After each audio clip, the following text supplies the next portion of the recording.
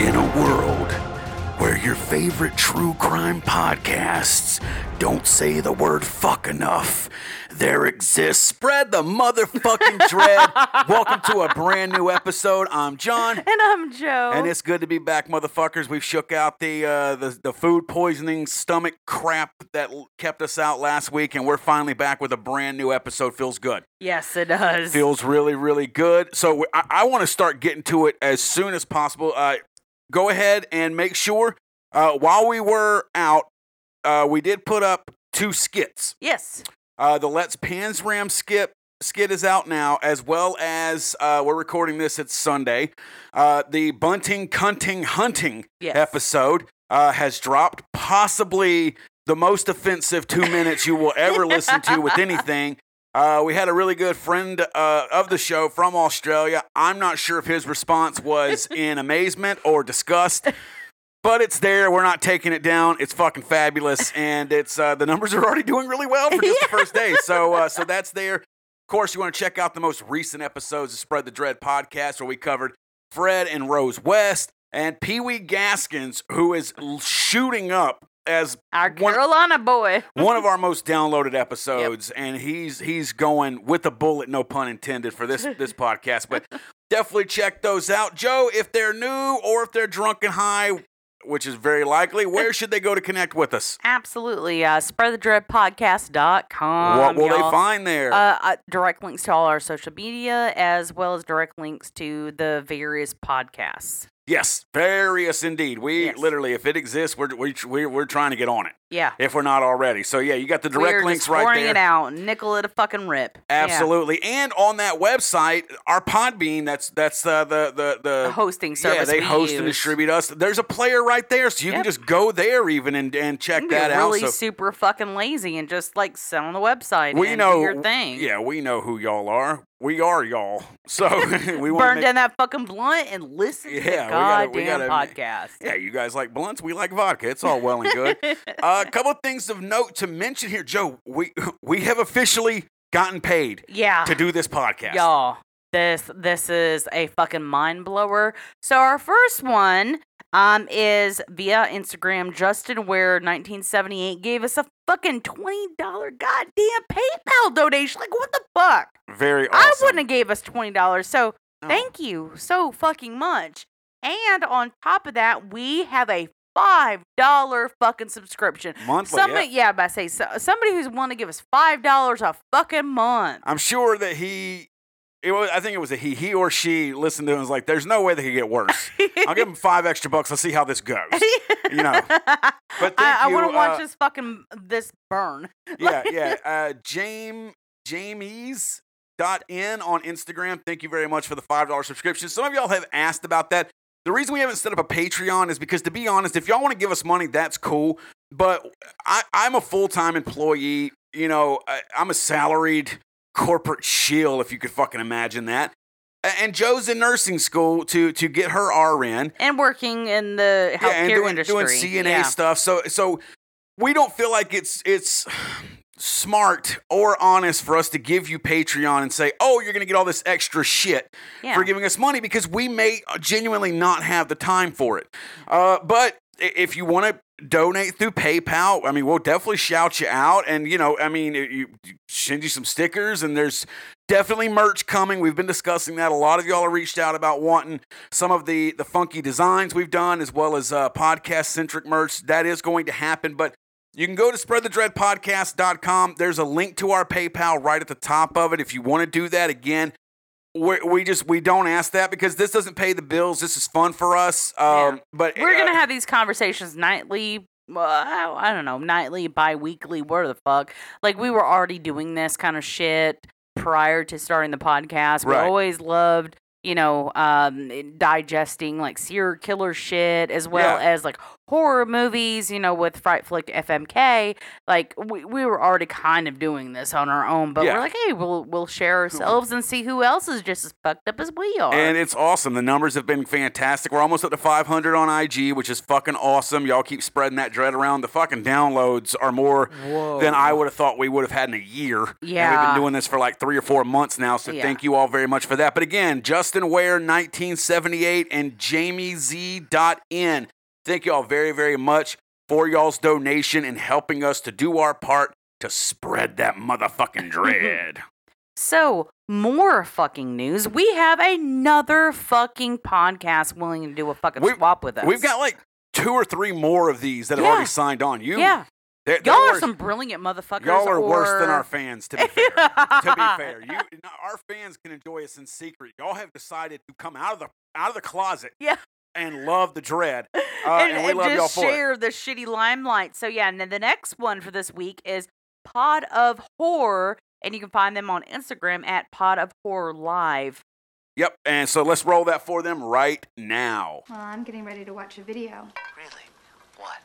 Oh, just some scary movie. You like scary movies? Uh-huh. What's your favorite scary movie? Hello, ladies and ghouls. My name is Glenn G. Rod Rodriguez, and I am the host of Pod of Horror, a bi-weekly horror film review show that airs live every Monday and Friday on youtube.com/Pod of Horror and all podcast platforms the next day. Each and every episode, we talk about the good, the bad, and the ugly of one horror film. From slashtastic films like Halloween to the more obscure flicks like The Burning, we got you covered. Follow us on all social media at Pod of Horror Live. See you soon, my friends, and always remember, horror forever. So again, if you like to talk and hear someone else talk about horror movies besides us, definitely want to check out our man Glenn, Mr. G. Rod, with clearly a thick rod, ladies and or guys. Who knows how he gets down when you fucking hosting a horror podcast. There's some fucking shit going on there. But definitely check out our awesome fucking fucked up family member, Glenn, who's hosting Pod of Horror again. That's at Pod of Horror Live on Instagram. So I have particularly... I'll say both of us have been really looking forward to recording this episode after doing the research. You've been looking forward to it the whole time. Yes. After, in the process of doing the research, I was like, holy shit, okay, this isn't just some crazy white bitch who killed guys. Yeah, and what's fantastic about it is like it's of modern times. Right. So we have a lot of information. We have a lot of personal opinions. Got some audio clips for you. Yes, as well as like, psychological parameters, and that's my shit right there. This may be the most recent serial killer historically that we've done. Yeah, I would think so. I really believe so. Maybe the Baksheevs. Yeah, the Baksheevs, because... But they were Russian in the 90s, which is technically America in the 50s, progression-wise, So I want to preface it. If you're from Russia and listening, we love you. Yeah, so before we even do a really deep dive into this episode, I want us to both say, yes, we're going to be insensitive. Yes, we're going to give you the facts. But at the end of all of this, we are both going to give you our personal feelings, our personal fucking feelings towards this particular situation. Right. And I know when I say facts, this is what's out there. Yeah. And again, the best thing to remember, Aileen Wuornos was fucking nuts. No one's saying she wasn't fucking crazy, and killing people is fucking wrong, unless it's for oil and things like that. Then it's, I'm teasing. Yeah, it's the benefit of your government. But to all of our troops, we love you too. Yes, very much so. But so that's what we want to do. So if some of y'all who are listening to this are more familiar with the story of Aileen Wuornos, we just want to get that out of the way to know, don't sit here and be cussing at your phone, out of anger. Cuss all you like out of incitement. That's what we do. But, seem like, she had this and this. Yes, we know. We're going to get to that at the end. But we're going to lay everything out the way that it's known about Aileen Wuornos. So, Joe, do the beautiful thing you always do and kick us off with that bio shit. Oh, yeah. So, Eileen Carol Pittman was born February 29th, 1956 in Rochester, Michigan. Her confirmed kill count was 7. She was convicted of 6 counts of first-degree murder, and she received 6 death sentences. And she died on October 9th, 2002 in Rayford, Florida, at the Florida State Prison, where she received lethal injection. So I love they gave her 6 death penalties. Like, do you give her 6 shots? Like, I bet they don't. No. So what's the fight? I guess it's one of those... just say she died for these 6 individuals. And fair play. You know what? Yeah. Well, yeah, never Fair mind. play. I particularly like this because as a good old Southern white guy, I like proof that white trash exists everywhere, and she's from Michigan. So ha ha ha ha ha, because you're gonna hear her audio clips and be like, God damn, what nook and cranny of fucking Arkansas, Alabama, Mississippi, Tennessee did she crawl out of? It was Michigan, you Spartan Great Lake loving motherfuckers. White trash is everywhere. Yes, it is. That is the truth. So let's get into her early life here, Joe. So her mom was Diane Warnos, thus the name. That was her mom's maiden name. And her father was Leo Dale Pittman. Her mother was actually 14 when she married Leo Dale Pittman in 1954. I don't feel like that's long enough ago for a 16 and a 14-year-old getting married to be okay. I don't know. And the fucked up thing is they got married in 54, but in 55, Eileen's older brother Keith was born. Yeah. So, you know what I'm saying? Like, either her mom was pregnant when they got married or she got right fucking knocked up. They got right to knocking them white trash Michigan boots. I'm going to point that out. It doesn't matter how fucking nasally your Midwestern accent is. You white trash like me, you motherfuckers. So her older brother Keith was born in 1955. And then, as we said, Eileen, back to back on these kids. Yeah. Eileen's born in Irish 1956. twins. Exactly. Yeah. You white trash Michiganers. So in 1956, we said February 1956, right at the end of February. She was a leap year, right? Yeah. February 29th. Yeah. Born on a leap year. Okay, cool. That's another layer. Yeah, that's another fucking sign right there. When even the universe only sneaks a day in every now and then. Anybody born on that day, every 4 years. watch out. Keep an eye on them. You know what I'm saying? Especially if they're from Michigan. So in 1956, she was born 2 months before she was born, though, Joe. Diane actually filed for a divorce with Leo. Yeah, from her father. So, actually, Eileen never met her father. No. He was in jail when she was born. Imagine that. Yes. A piece of white trash who didn't know their daddy. Yeah, and another layer to her story is that Eileen, her father was diagnosed with schizophrenia and was later convicted of sodomizing a 7-year-old child. Right, and as we all know, if you were convicted of it once, you did it at least 3 times.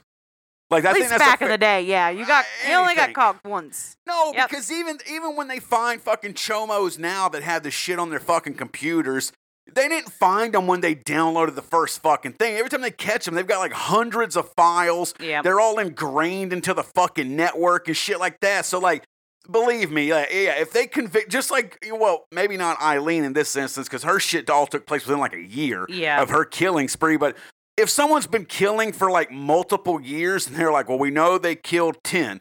They killed at least 30 for sure. Yeah. The numbers are probably actually closer to what the serial killer claims they killed than what the court system actually proves that they did kill. So he went to jail, and Joe, he ended up killing himself in 1963. So Eileen was 6 or 7 years old. He hung himself. Yep. Another angel lust, but got tired of being the prison's pincushion. Because I'm gonna tell you what, you go to prison and you're a chomo. They let you know real quick where you are on that fucking societal totem pole. Yes. Pole pun intended. That motherfucker. Don't drop the soap. Don't shower. Yeah. Don't fucking shower. They throw you in there. They should just throw me in a fucking shark pit. Done, son. Piss yourself. Yeah, do everything you can. Or just don't fuck around with kids. Yeah. Your choice. Yeah, exactly. So that takes us to January 1960, Joe. Yeah, so she was, Eileen was roughly around like 4 years old when her mother ended up abandoning her and her brother Keith with their grandparents. And the grandparents were known to be alcoholics, and their names were Lori, I don't know. It's pronounced Lori, but yeah. Lori and you spelled Britta it correctly, Wernos. but it is Lori. Yeah. They were legally adopted. So this was Diane, Eileen's mom's folks. Yes. Okay, gotcha. They were actually legally adopted legally adopted Did the vodka kids. drop in right yeah, there? it did. It really did. It should have went. That I double guess- shot just went whoop. Jesus Christ, did you Yeah. fucking shoot it up? God damn. I literally watched her eyes glaze over as she was recording this, everybody. I'm glad her heart's not all fucking rhythm. But so she hands them over to her parents in January 1960. Mm-hmm. Roughly 2 months later, and I'm going to go ahead and say this because trash into trash equals trash flavor trash. I'm going to assume that Diane's parents, Lori and Britta, and you'll find out soon, they were trash too. Mm-hmm. I go ahead and say 2 months in, they're like, she ain't coming back. legally. And yes, I'm saying it's Southern because white trash has a flavor to it no matter where it is. And trust me, Eileen's from Michigan. Wait till you hear the audio. She sounds like someone that I fucking, partied in a cornfield with in high school. And I say that with fucking pride. But, they were probably sitting there being like, it's been 2 months. We haven't been getting we ain't been getting no welfare for raising these fucking kids that ain't ours, Britta. How about we go on and adopt them, start getting that money? Yep. And that to me, there was no kindness about adopting them. They were like 2 months in, legally, goddammit, put them on the taxes. Let's get paid for this shit. Yep. So that happened in March of 1960. Eileen actually grew up thinking that her grandparents were her parents. Yeah. Which lets you know kind of how dumb Eileen was that she couldn't sit there and look at them and be like, I don't know why Mama and Daddy use oxygen machines and, always want to go to K&W at 3 o'clock in the afternoon for dinner. Oh, God. I'm sorry, you put that K&W. K&W's amazing, but if you go in there, it is literally that's why there's those bus lanes. Like, if you've gone to a K&W, the front entrance and John's looks talking like, about a K&W cafeteria. And yeah, if you don't know, I'm it's literally, if you've ever watched South Park, the episode where they have the country kitchen buffet, that is literally mocking K&W. Yeah. K&W has astoundingly fucking awesome-ass food. Because Yep. it's all cooked old school with, like, lard and shit. Like, K&W kills their customers. They are like the cigarettes of food. Like, there was nothing healthy at a fucking K&W. I'm pretty sure the ice has something in it. But the front end of it has that little parking strip where it's big enough to park like a 15-seater passenger bus. Or an RV. Underneath like with the covering over it, because like nursing homes, that's like the easiest thing to plan once a month. You know what I'm saying? Like, oh, don't forget, on the 29th, we're all going to go to K&W. Dude, you want to talk old people, they won't die because they know that's coming. And they're like, I'm going to get fried chicken and a fucking hot salad and some sweet Macaroni tea. cheese. Yeah, and they're going to be there. I'm going to tell there you, with if the you macaroni want, and cheese, though. dude, like the club at fucking midnight to 1 o'clock. Go to K&W between 2:30 and 4:30 in the afternoon. Bro, literally, oh my God. So life progression is that you go to Waffle House after a great night of partying. Yes. But when you've done retired or living in an assisted living home, K&W is your shit. They are your new Waffle House. Absolutely, yeah. No, K&W is your fucking nightclub. Like, you know what I'm saying?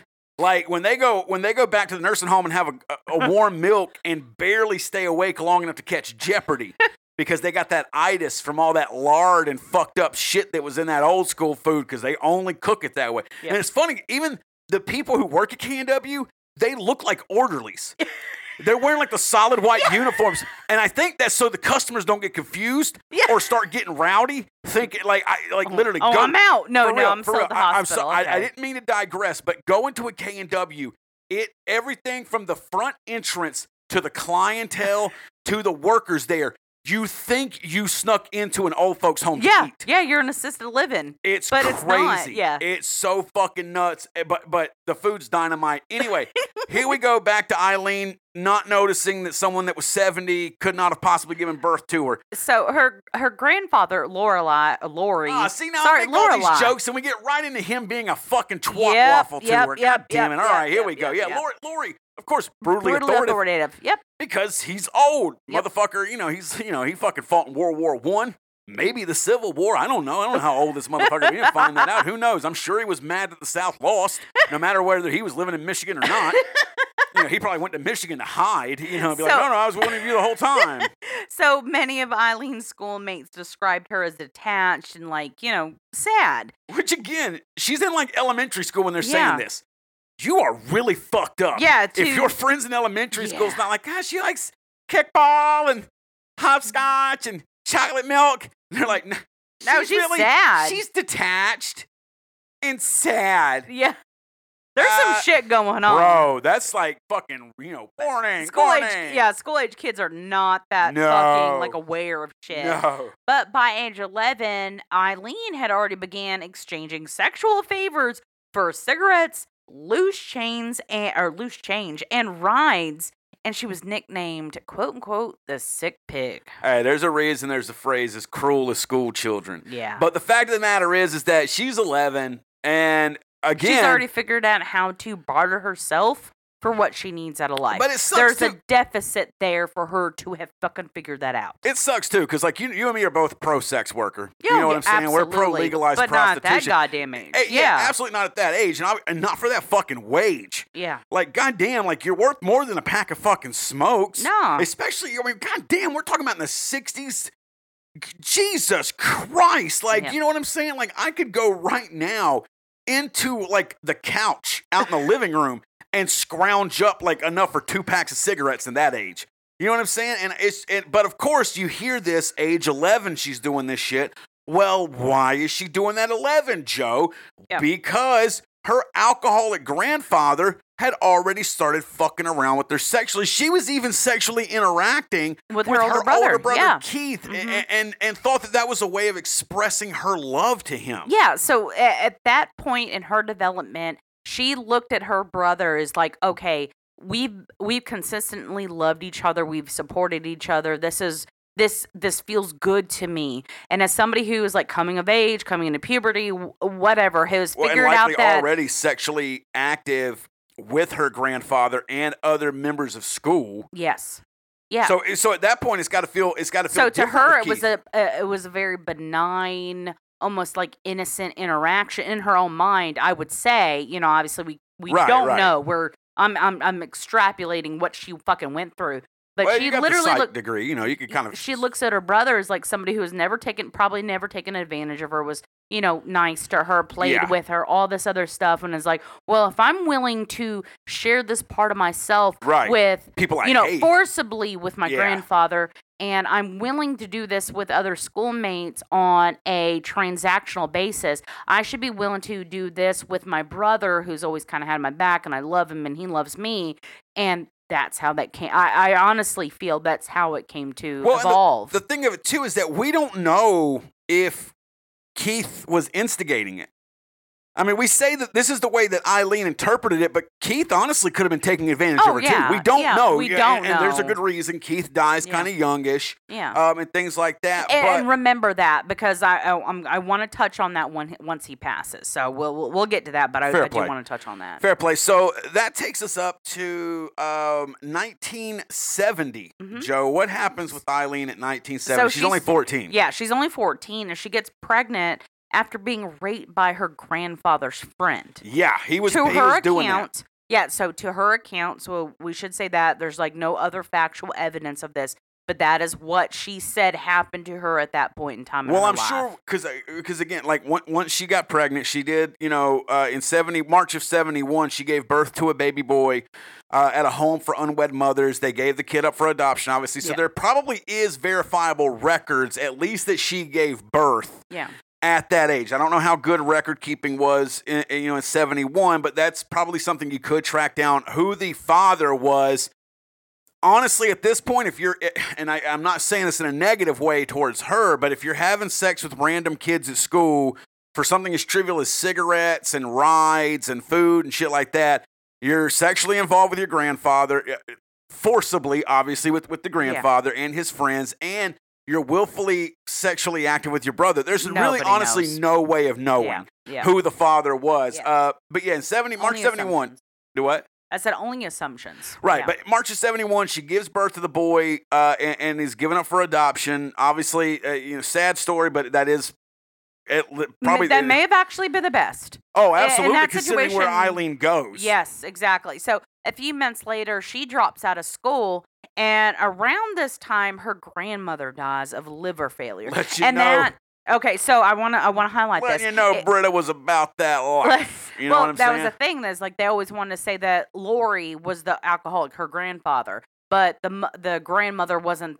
She was more of a caregiver. But by passing away from fucking liver failure, yeah, there's not a lot of other shit that really gives you that. You know, apart from like a random disease. Yeah, it lends itself to the fact that both grandparents were partakers in the spirit. Right, and we have no idea how much Britta actually knew about all this, especially, like I said, if she died of liver failure, so if she's fucking tanked all the time, she may have really not been aware. Even known, yeah. And I got to imagine that if I wasn't an alcoholic, I find out that my partner's doing that, if I'm not going to go to the cops, which, of course, you obviously fucking should. Always. The very least I'm going to do is fucking kill myself by the fucking bottle. And it seems to be that's what Britta fucking did, because, like I said, liver failure. So not too long later, so she's 14, like we said. She gets pregnant. She ends up having this kid in March of 71. She's now 15 years old, and her grandfather kicks her out of the house. So again, that lends credence to the fact, okay, grandma's gone, possible, caretaker. Right. Oh, I know that I've been doing this, that, and the other. I've been having my friends allowing them to have their way with Eileen. Okay, bitch, be gone. Right. Like that's honestly how I feel at this point in time. Yeah, because there's no mention of him kicking Keith out. No, just her. And like I said, remember, Keith and her were very close in age. So if she was 15, Keith was 16, maybe just turned 17 tops. Yeah, they're really So he was close still in living age. there and going to school, presumably. Yeah. And so at that point in time, she's 15 years old. She's like, fuck, well, what the fuck am I going to do to provide for myself? You do what you know. Yeah. She starts prostituting and was actually living in the woods near her home, her grandparents' home. Wasn't even where that she far. was kicked out from. And that particular area was called the Pits, quote unquote, the Pits. And in May 27th, 1974 was again, her very fucking first arrest. Yeah, so we're in 72, 73 when she gets kicked out. Yeah. So around the time she's 16 or 17, at this point, she, like I said, she was in Michigan. But her life of prostitution and hitchhiking has taken her from Michigan, basically. Yeah, exactly. So she's out in Jefferson County, Colorado, and of course Eileen. Because as we said, trash in the trash equals trash flavored trash. She went buck goddamn wild out in fucking Colorado. And you know what? As a fucking good old Southern boy, that's why I told you, white trash is everywhere. Because when I hear this... She didn't get picked up for one. She didn't get picked up for just one. No, she didn't get picked up for two. No. She got picked up for three. Yeah. DUI. She did the fucking the holy trinity of fucking trifecta of trash. I'm drunk. Trash trifecta. There we go. Trash trifecta. I fucking love that. That's a goddamn t-shirt. Yes. DUI, disorderly conduct, and firing a .22 caliber pistol from a moving vehicle. And she was only charged with failure to appear. Like, well, I'm sure bitch they was like, charged you with the I others. did these three, but I ain't showing up. Yeah. So, but I absolutely love the fact that she decided to bring some motherfucking buck wild to Colorado and just like, all you goddamn Aspen motherfuckers up here liking your fucking wine and your ski lifts, I want to know, where's my Michelob and where's my goddamn gun? Let's do it, motherfuckers. Woo! Yeah. Fucking Eileen Wuornos, motherfuckers. West Coast. Fuck that. Fuck West Coast, Best Coast. East Coast, Beast Coast, motherfucker. So, like any great white trash story. Oh, yeah. Here we are in 76 and fucking Florida. Just like Muslims must go to Mecca. All white people must eventually make their pilgrimage to the trashiest, most penis-shaped nation. It's honestly its own place. Florida's trill as shit. Florida's fucking weird. Yeah. And there's no amount of Puerto Ricans or old Jewish widows who could fucking help that state out. And I love Florida. I fucking love Florida. That's a lot of my people down there. Fucking crazy. I actually always enjoy searching on my birthday in Florida and seeing what crazy trill ass shit went down. Dude, I'm like, Florida, really? That happened? Florida, whoa. Literally, it's like the Twilight Zone made its own state. Yeah. That's fucked up. But yeah, that's the real Bermuda Triangle right there. Not a triangle, it's a wang. That's what it is. It's a landmass penis. And much like the dickheads that live there, that's what it's shaped that way. In Florida, I fucking love you. But 76, Eileen hitchhikes and hooks down to Florida. There, like some kind of white trash Cinderella story. I know. And don't worry, don't get your hopes up. Eileen fucks this up royally. She meets Louis Gratz Fell, who is a 69-year-old yacht club president. I promise you. You ain't the president of a yacht club making what I make a year. Okay, but and his I make name, very good. But his name sounds white as shit. And she threw Louis Gratz Fell. She threw it the fuck down. And he was like, "Oh, I need to put a ring on that." Popped that pussy all over that. Yeah, and he was like, "Oh yeah, I gotta put a ring on it." And they quickly marry. Hilarious that he was 69 when he met her. That's just the good Lord loving on an old man in Florida. Hallelujah.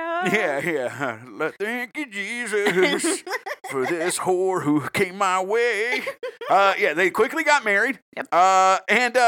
Not too long because she's married to a yacht club owner, and we've also established that she's white trash as fuck. Yep. She decided to fucking go shooting pistols out of a fucking car in Colorado, like we all dream of doing. Eileen lived the bucket list, honestly. Yeah. But of course, not too long after she gets married to a yacht club president, she decides to go fuck shit up by committing assault at a local bar. Yep. And also, just a few weeks after getting married, Mr. Louis Gratz Fell decided to put a restraining order on her, mostly because she had been assaulting him physically, including taking away this old man's walking cane and whipping his ass with it. Now, again, Joe and I have talked about how much we respect the fetish lifestyle, but it has to be reciprocated. You don't just decide one day, like Eileen Wuornos, that you're in an S&M relationship. The other person needs to be made aware. There's conversations that need to be happen. There needs to be everyone knowing what's too far, safe words, things like that. Eileen was not. She was a rowdy-ass hitchhiking hooker from fucking Michigan, and she tore his ass up with his own cane. Yes. But the thing that was funny was that... But she gets picked up for that local assault, by the way. It was from throwing a fucking cue ball at a bartender. That is right. Yeah, she threw a cue. Now, if you've ever been near a pool table, billiard balls in general, are literally like they're like smooth concrete. Like, you know what I'm saying? Like, there's rocks that are smooth billions. Assault weapons. There's asteroids shooting through the fucking universe right now that are not as hard as a fucking billiard ball. Or dense, yeah. And Eileen had one too many Michelobes, couldn't find her fucking 22, so she started firing off fucking pool balls in this fucking Florida bar, which you should expect if you're partying in fucking Florida. But I love to point out that Louis Gratz Fell put a restraining order on his wife, had not yet served her divorce papers. That I love, because he was like, look, keep her away from me. But if we could fuck still, that would be really good. As long as I'm the one slinging the cane. You know that shit was raunchy as shit. Bro. You know it was. He would request something. She's like, all right, yeah, I'll shit on your chest. I'll piss down your goddamn throat, motherfucker. I don't think Louis Gratz Fell ever requested anything. I think Eileen showed him things. Like, he's just sitting there doing missionary, and she's just like, this is fucking boring as hell. Why don't you at least spit in my mouth? God damn, I thought we were in love, Louis. You know, but yeah, so yeah, she in 76. Sorry, later in 76, she went fucking buck wild. She got to Florida, and that goddamn humidity just cranked her crazy up to a fucking 11. So yeah, July 14th, 76 is when she was arrested for assault and disturbing the peace for whipping a fucking cue ball at a bartender's head. Yep.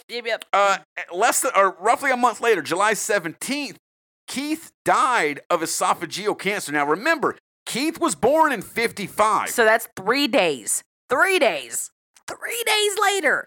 Oh shit, I had read that wrong. So she whips a cue ball and probably a little bit of foreshadowing. If this cue ball's the world and your head is my brother Keith's esophageal cancer. Just fucking Eileen, probably in her head it all made sense. But yeah, so 3 days later, sorry, I thought it was, I had read that as June 14th when she got arrested. It was July 14th. Keith, again, he's only like, what, we said 55? So they're Irish twins, and he's barely older than her. Yeah. So yeah, he's like, in his very early 20s and has esophageal cancer, dies from it. Wuornos, Eileen, gets cut a $10,000 check. Now we all either someone who cannot be handed $10,000 now. This is in 76. Yeah. That's like the equivalency like of like 40 now, grand or getting 50 handed like 40, Yep. 50,000. You know what I'm saying? Like that was a year's salary in fucking 76. We all know people who cannot be trusted with that amount of money right now. And if you don't know somebody, you are the motherfucker that everyone else knows can't be trusted. And I'm going to tell you what, I love our people. My dreadheads, I fucking love you. I guarantee you like 70% of the people listening to this was like, well, no, I can't think of anybody because it's you. Because it's you. You listen to this trash-ass podcast. I'm going to tell you what, I got my shit together apart from this podcast. I'm pretty well... Believe me, I'm a lurker. Like, you would not, well, you might out in public, but my day-to-day business life, you wouldn't know this is how I get down. I'm going to tell you right now, the only reason I can be trusted with $50K right now is because Joe can take me in a fight. And that's, you notice, I have kids. Should we let them know? I have two children. They would not stop me from financially fucking that up. But it is me. The fear of physical retaliation from my thick, beautiful co-host here would. But just like we said, Eileen could not be trusted. Nope. Joe, what did she do? Okay, so I actually alluded to this earlier. The fact that her brother was willing to give her $10,000 at the point of his death lends credence to the fact that there was this really weirdly tight bond between the two of them. Right, that they went through something together, whether we are, normal They were folk, each other's really only real family. Yeah. And even if it became perverse because of what they were exposed to, Right. they genuinely loved and respected one another. And again, we have no idea if Keith was just as fucked in the head when it came. He may have thought there was nothing wrong with it, just like Eileen. Yeah. We can't say that Keith was a predator or that he wasn't. It's just there's not fucking shit No. really known about him outside of what Eileen told us. And you're going to hear this bitch talk later and realize that if you were chewing... no, honestly, if she had fucking dirt on him, she'd have thrown him under the bus. Possibly. At but some point she during never her talked ramblings. shit about him. No. So I love this. All right. July 14th, she gets arrested for hucking a cue ball at a bartender's head. 3 days later, Keith dies of esophageal cancer and she gets a $10,000 check. 4 days later, July 21st, her marriage with Louis Gratz Phil is fucking annulled after only 9 weeks. At this point, he's just like, look, you know what? The loving was good, but I'm not going to see 70 if I don't get this fucking billiard balled hucking hooker out of my fucking house. And then August, she gets charged with drunk driving. Yep. She's out there, I'm paid $10,000. I never have to work again. This pussy is officially on the shelf. She's like, fuck it, $105 fine. I've got it covered. Shit, I'm going to tip the mailman. Yep. But the money she inherited was gone after only 2 goddamn fucking months. Because trash into trash equals trash flavored trash. She would you buy can't cut somebody like her. Yeah, luxury items. Bought a fucking new car she wrecked shortly after. What I love, because and I'm sorry, I'm going to say this now. I've known people like that. Has gotten some money. You're married to tax somebody like money. that. No, tax money. Like, tax money is a fucking thing for, like, the poor fucking folk. Yeah. And I knew them because I was one of them. And I knew the fact that somebody was like, oh, I got my check, come like March something or April something. And they're like, oh, I'm going to go buy me a new car. And that fucking new car wasn't worth the fucking nothing. It already had 150,000 miles on it. They put 9,000, the car was worth 9,000. They put $2,000 on it. They're the kind They put $3,000 worth of fucking rims on that son of a bitch, and they fucking rolled around town like their shit didn't fucking stink. And I'm like, that shit's gonna be broken down for less than a year. That's the reason those dealerships started putting those kill switches in, where if you didn't pay your bill, your car wouldn't crank. Yep. Because you tax time fucking racket. Millionaires. You know what I'm saying? Yep. But I love this because again, we're a lot of this is coming from Eileen's word. Yeah. I want to know what Eileen considered to be luxury items. I imagine at this point, that's Marlboro cigarettes. Oh, God. That's Bud Light, no longer Michelob. Pinky's out, bitch. You know, I'm throwing billiard balls at everybody and slinging them 20s, and I don't give a motherfuck.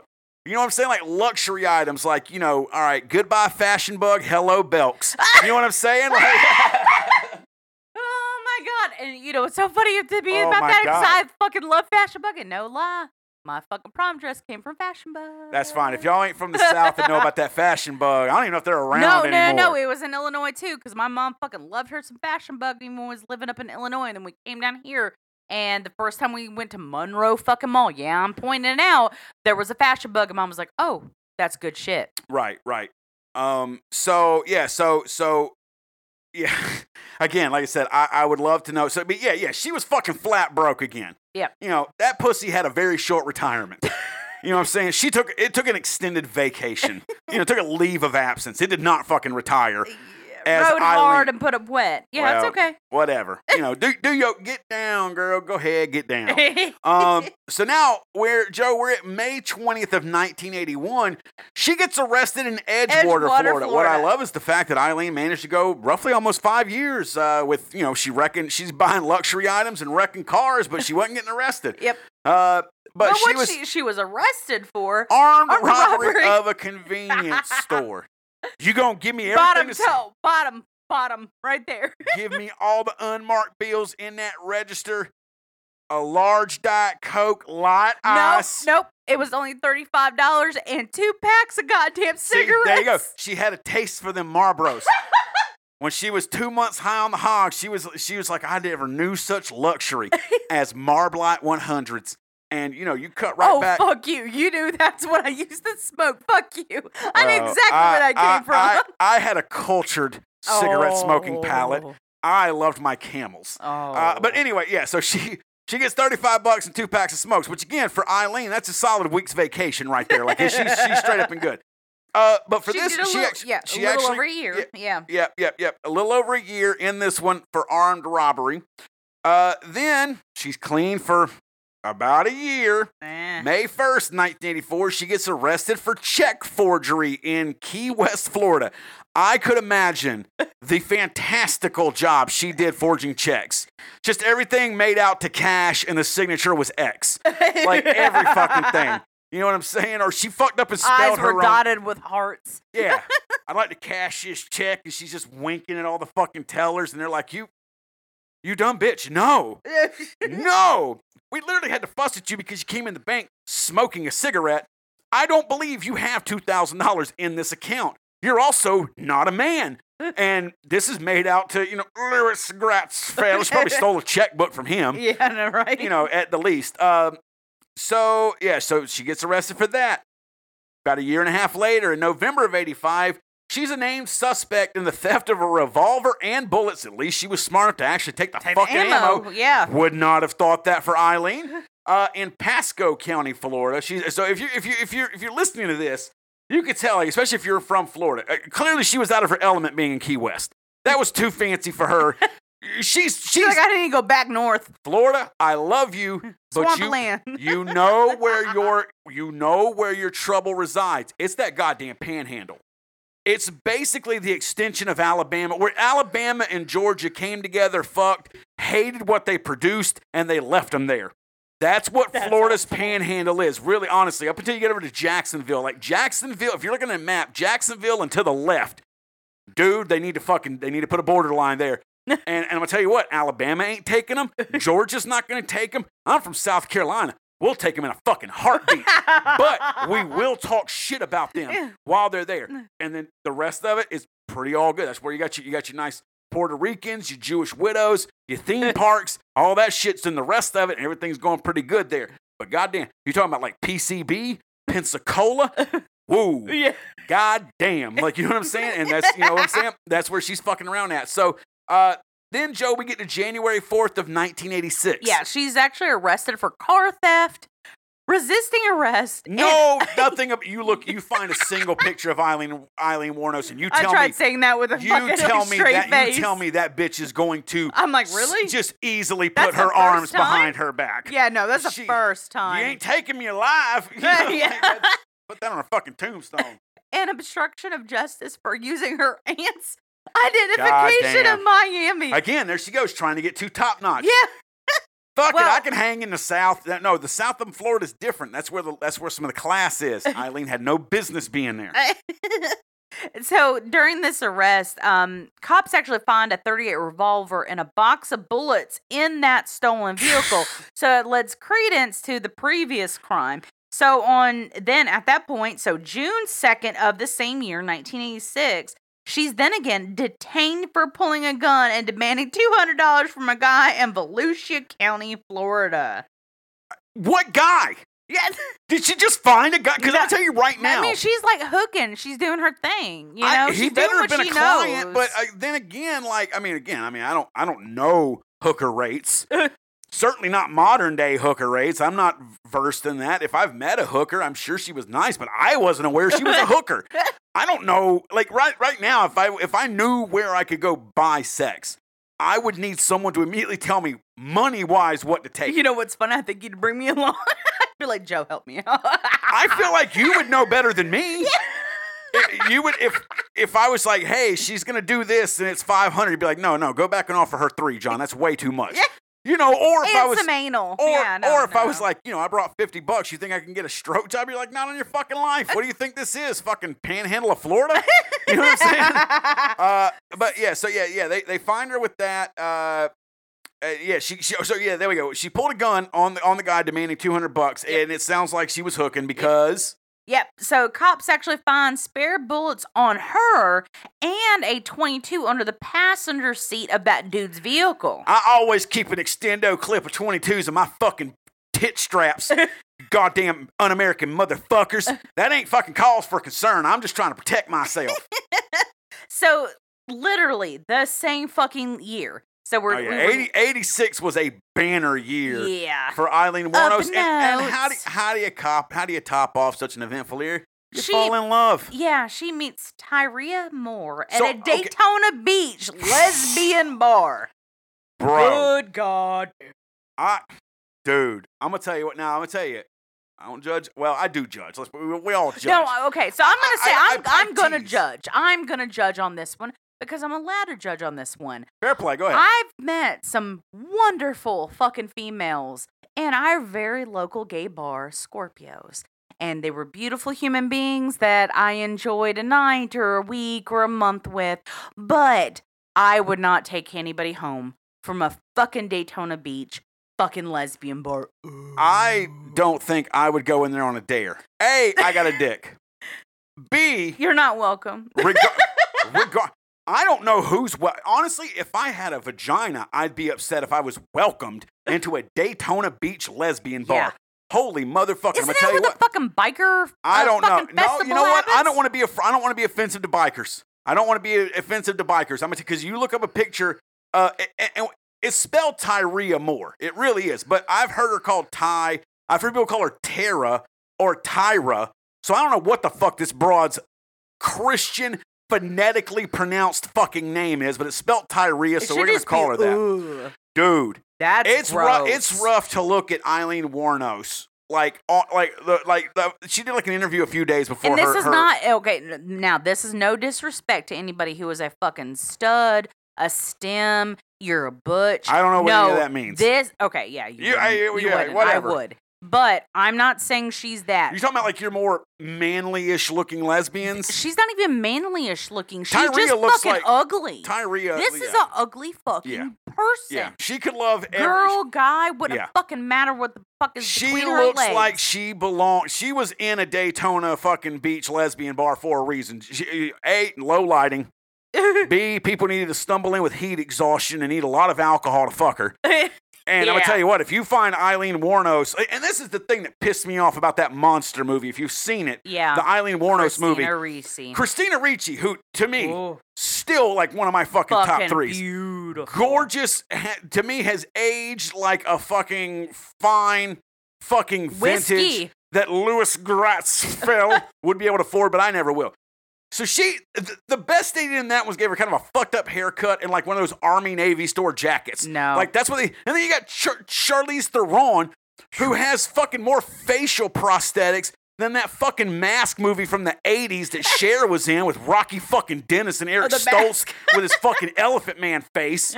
You know, dude, look up a picture of both of them. No. There was no prize pig in this contest. And actually, you go back and look at before Eileen, you know, like when she married Eileen Louis was fucking Gratzfeld. really pretty. She was pretty. Now, you could tell, you know, she had a little trash to her. Yeah. She was a little rough around the edges. I personally like that shit. Yeah. You know, you like your blondes. Well, you do. yeah, but I could still even find her semi-attractive. No, especially compared to what she ended up looking like after all this shit went down. Yeah. I hate that shit. So anyway, 1986, she meets Tyria Moore. It's love at first fright. And if you see the pictures, you know what I'm saying. But at this point, she U-hauls it. I'm not going to say this. Okay. You say this a lot. I love the term, but I'm a straight white male, so you're I'm not allowed going to say it. You go it. ahead. All right, so my LGBTQ plus, where the fuck it is nowadays. All right, y'all know this. I think they just say alphabet people now, right? Yeah, I Something don't like know. that. I really don't know. I'm not in the way. I love all of you. I don't know what, but there's a lot of fucking letters there. You know, I can't keep it up. I can't spell supercalifragilisticexpialidocious right now. There's a lot of letters in that. That don't mean I hate the word. Or Mary Poppins. I don't fucking care. But essentially, she was what back in the day when I was in the scene we used to call a U-Haul dyke. Like you see these two people, whatever magnetism has brought them together, and now all of a sudden, less than a week after they've met each other and fucking fell in love, they move in with one another. So is that okay? Now I'm asking this from this standpoint. So if anybody gets offended, Joe is openly bisexual. Still considers herself to be very bisexual. Yeah. She's been that way. I looked up. I think it's because I have long eyelashes. That's why she ended up liking me. You know, you're just cute. But either way, so now is that something that like gay dudes do a lot? Or is it just kind of a lesbian thing? Or is it to the best of your knowledge because that's your scene? Yeah, okay, so I was going to say, I can't attest to the other side of that when it comes to like gay guys. But for females back in my day, it was, they're U-Hauls. Like, you could tell them from afar. Like, they were looking for love, and it was like 1 o'clock. The drag show is already shut down. The bar is about to call for fucking last call, and they're already making eyes with whoever the fuck will take them the fuck home. And we always jokingly call them the U-Hauls. And when, just bouncing from house to house. Exactly. Yeah. Okay. Yeah. Who's going to pay their bills? Who's going to hold them up? And again, not to speak disparagingly towards, any part of the community. I'm just saying what I experienced, what I knew what the terminology was. We always called them U-Haul dykes. And you're saying that because and of how quickly... Tyria looks like a U-Haul dyke. And personally, just remember the host with a vagina is saying dyke, not me. Yeah. Not me. So not just with the dyke, if you're gonna but get your with panties or whatever and whatever the fuck you're wearing, I don't want to assume. You're gonna get your strap on and a tizzy. Yeah. Get it at fucking Joe, not me. And then you're hating your own people, in which case I don't know what to tell you. No, I was about to say there's no goddamn judgment at all. But yeah, so Warnos moves, her and Tyria move in. Warnos is supporting them still as a sex worker. Tyria is, randomly doing house cleaning and shit like that at the various hotels. They would bounce around for them, but she is pretty much gainfully unemployed. And Warnos is supporting him with that. And that brings us, because that was in 86, 87. So that brings us to just a couple of years later where we get into the meat potatoes where Eileen officially becomes the damsel of death. All right, so let's kick off these goddamn fucking murders. Yep, and everyone remember potatoes. This was a year. Mm-hmm. This was a year. Eileen fucking went ham. Do it to it, motherfucker. Yeah. So kicking it off, November 30th, 1989. Richard Mallory, who was only 51 years old and an electronics store owner in Clearwater, Florida. So her and Tyria had roughly like 2-ish years of bouncing from hotel to hotel. Yep. I'm guessing Eileen... Warno's hooking and providing as best she could. But to what we know, again, with a serial killer, you're never going to fucking know. Mm-hmm. You're never going to know how many they actually fucking killed. Mm-hmm. I'm not really sure if Eileen was one of those who really made like grandiose claims of killing more, because she always claimed that what she did, she had to do. Yeah. You know, it was all self-defense and stuff, and then it wasn't, and then it was, and we'll get to all that later. I say, after going through several of her documentaries, no, she never made any kind of grandiose attempts. Right. She just only wavered on her reasoning behind the murders. Right. And there's a reason for that. And we'll, obviously, like I said at the beginning of this episode, that we will talk about our opinions and how that was influenced by her interviews. Right. So let's get back to, all right, let's list off the murders there, Okay, Joe. yeah. So again, November 3rd, 1989, Richard Mallory, 51, electronics store owner in Clearwater, Florida. Now, this fucker was actually convicted. He was a convicted rapist. Yes. And Wuornos claimed the kill was in self-defense. She claimed to have been sodomized and beaten by Mallory in an abandoned area. And I will say this, and I don't mean to interrupt. Yeah. But we were gonna put there's audio out there of when she confessed to everything that happened during that. Like, there's courtroom audio. The only reason we didn't include it is because it's like 5 minutes, and when I listen to it, it's so much more impactful as a whole. Mm-hmm. Because out of all of them, this is the one guy that, whether or not she's making it up or not, he has the history to support her claim. Yes. But it's roughly like a 4.5 to like 6 minute testimony about the shit that she says went down. Obviously, that's one side of it. We can never know because she killed him.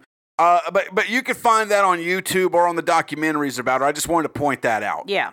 So again, Wuornos claimed she had been sodomized and beaten by Mallory in an abandoned area. 2 days later, a deputy sheriff found Mallory's car abandoned, and on December 13th, Mallory's body was found, shot several times, twice in the lung, which was actually the cause of death. So they found his body like 2 weeks later. Yeah. Essentially, yeah. And okay. To not, I guess, give away my personal opinion towards everything, is that there's a crime of passion here. If anybody is aware of what PTSD fucking does to an individual, I'm sorry, but this lends credence to everything that happens after this fact. Gotcha.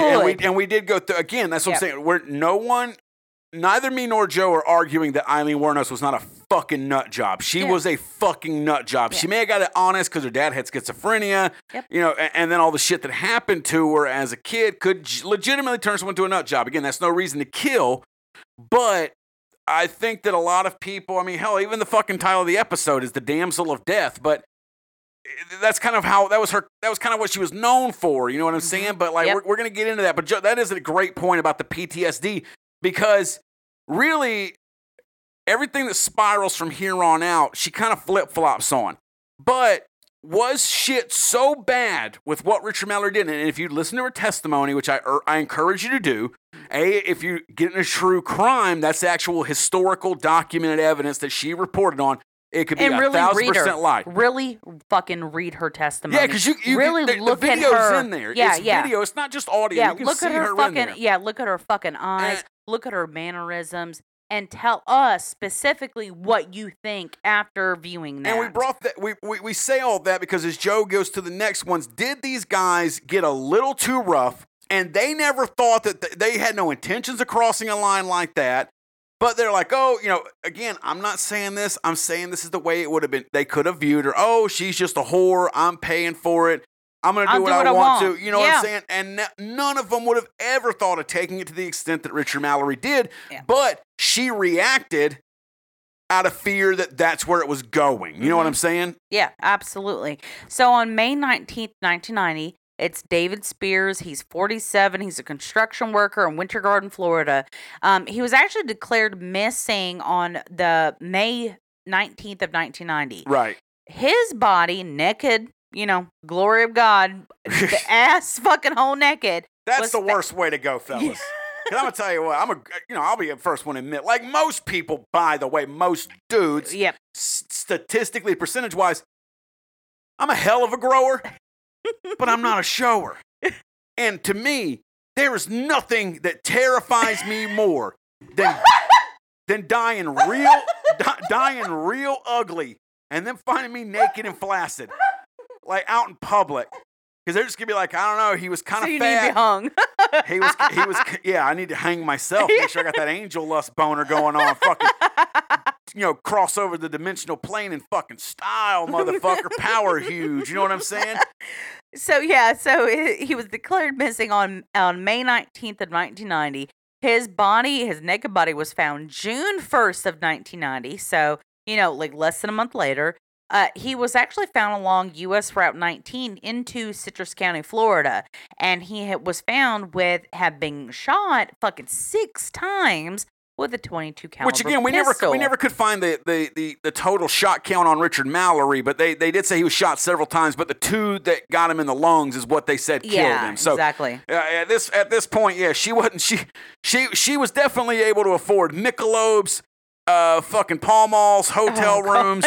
And ample .22 fucking caliber ammunition.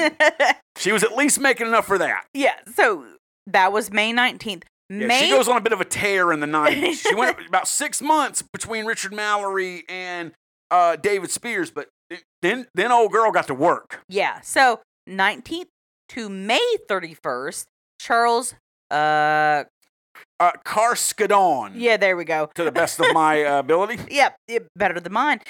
Age 40, he was a part-time rodeo worker. If there's any occupation that I feel like would absolutely enjoy their Florida Panhandle horse, it would be part-time rodeo workers. You know what I'm saying? And it was part-time because he either wasn't good enough or his drinking problem was stopping him from being good enough. And rodeo worker, I've been to a rodeo. I told you I'm from the South. Technically, the guy who sold me a funnel cake at that rodeo is a rodeo worker. Maybe this dude was out there fucking riding bulls and shit like that and living the fucking dream. But we don't know. You know what I'm saying? No. He could have been a rodeo clown. I'm sure whatever he told Eileen was a lie. You know what I'm saying? And when your best lie is I'm a part-time rodeo worker, you definitely needed to have a good night out with a prostitute, and it did not go that way for him. No. His body was found on June 6th, though, 6 days later in Pasco County. He had actually been shot 9 times with a .22 caliber pistol, and his body was wrapped in an electric blanket and was already badly decomposed. So are there like battery operated electric blankets? I think more or less that it's just really thick. Okay, so here we go. Yeah. Here we go. Here goes. It's time for Joe's sick scientific fact of the episode. Yeah. So heat tends to accelerate decomposition. So like we both, we've used heating pads. We're in our 30s. We put a heating Florida pad. Too. It's hot and muggy as fuck. Yeah, and this is like the latent spring, very early summer. But right. We know it's hot as shit because we're in fucking South Carolina. It's hot as shit even at that time of the year. Yeah, and this is Florida, mind you. So if you think about it, a fucking electric blanket, you've had it on high. Even 30 minutes later, it's holding some goddamn heat. Oh, yeah. Yeah.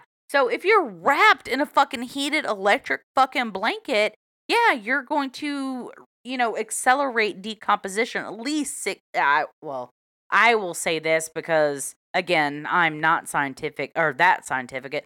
I will say 8 to 10 hours of advanced decomposition off of a fucking heated blanket, then put out into the elements where it's already hot and humid around an exorbitant amount of fucking bugs. Like, yeah, you're going to accelerate decomposition at that point. And that was Joe's sick scientific fact of this episode. Yeah. So, yeah, but now what I love about this is that witnesses saw Warnos ripping ass in Carskadon's car, tearing fucking whipping shit around Pasco County like a mother Paul Mall fucking blowing in the wind. Tyree got her fucking bottom bitch riding next to her. That girl's got her fucking back. She's fresh off, smelling like fucking Fabulosa. Tyree just got done cleaning them hotel rooms, got paid. We about to fight, dude. She's about to be dripping in Michelob and Pall Malls in this dude's car. And then also on top of that, Warnos pawned a gun that was identified as Carskadon, which, by the way, fellas, ladies, anybody who's partaking in a woman or man of the evening. Take a gun. Illegally take a gun. Yeah. You know what I'm saying? Protect yourself. Worst case scenario, you get popped having a gun accidentally. Best case scenario, that's what happened. Or worst case scenario, someone's tearing around in your Lincoln Town car through Pasco County, and you're your dead. Lincoln Town car. Well, Throwback. we ride how we ride. So yeah, so that was her with Charles Carskadon. So on July 4th, 1990. Land that I love. She fucking went patriotic on Peter Sims. but she did take June off, which I appreciate. You got to take time off. You know what I'm saying? You got that new car, got that fresh pawn gun money. You need downtime. Yeah. Got to get your shit together. She took some downtime. Picked it back up on Independence Day, 1990, with Peter Sims, age 65, who was a retired merchant seaman. And so you said seaman. God damn it. So in June of that year, Sims had actually left Florida for Arkansas. His car was found on July 4th, 1990 in Orange Springs, Florida. He had been seen with Warnos, Eileen, before the car actually was abandoned, and Eileen's palm print was found on the interior door handle. Now, his body was never found. Which is why earlier when we said that she confirmed she killed 7, because she does confess to it, but they never found his body, so she was only convicted of 6. Yeah. There's Peter Sims. That's why. Yeah. So witnesses reported seeing Warnos and Tyria, so Eileen and her lover, abandoning Sims' car after an accident. And since Eileen had a criminal record in Florida, they were able to match her prints. I love that. Why? If you want to know why Eileen got caught, it's because, as I've said multiple times, trash into trash equals trash flavored trash.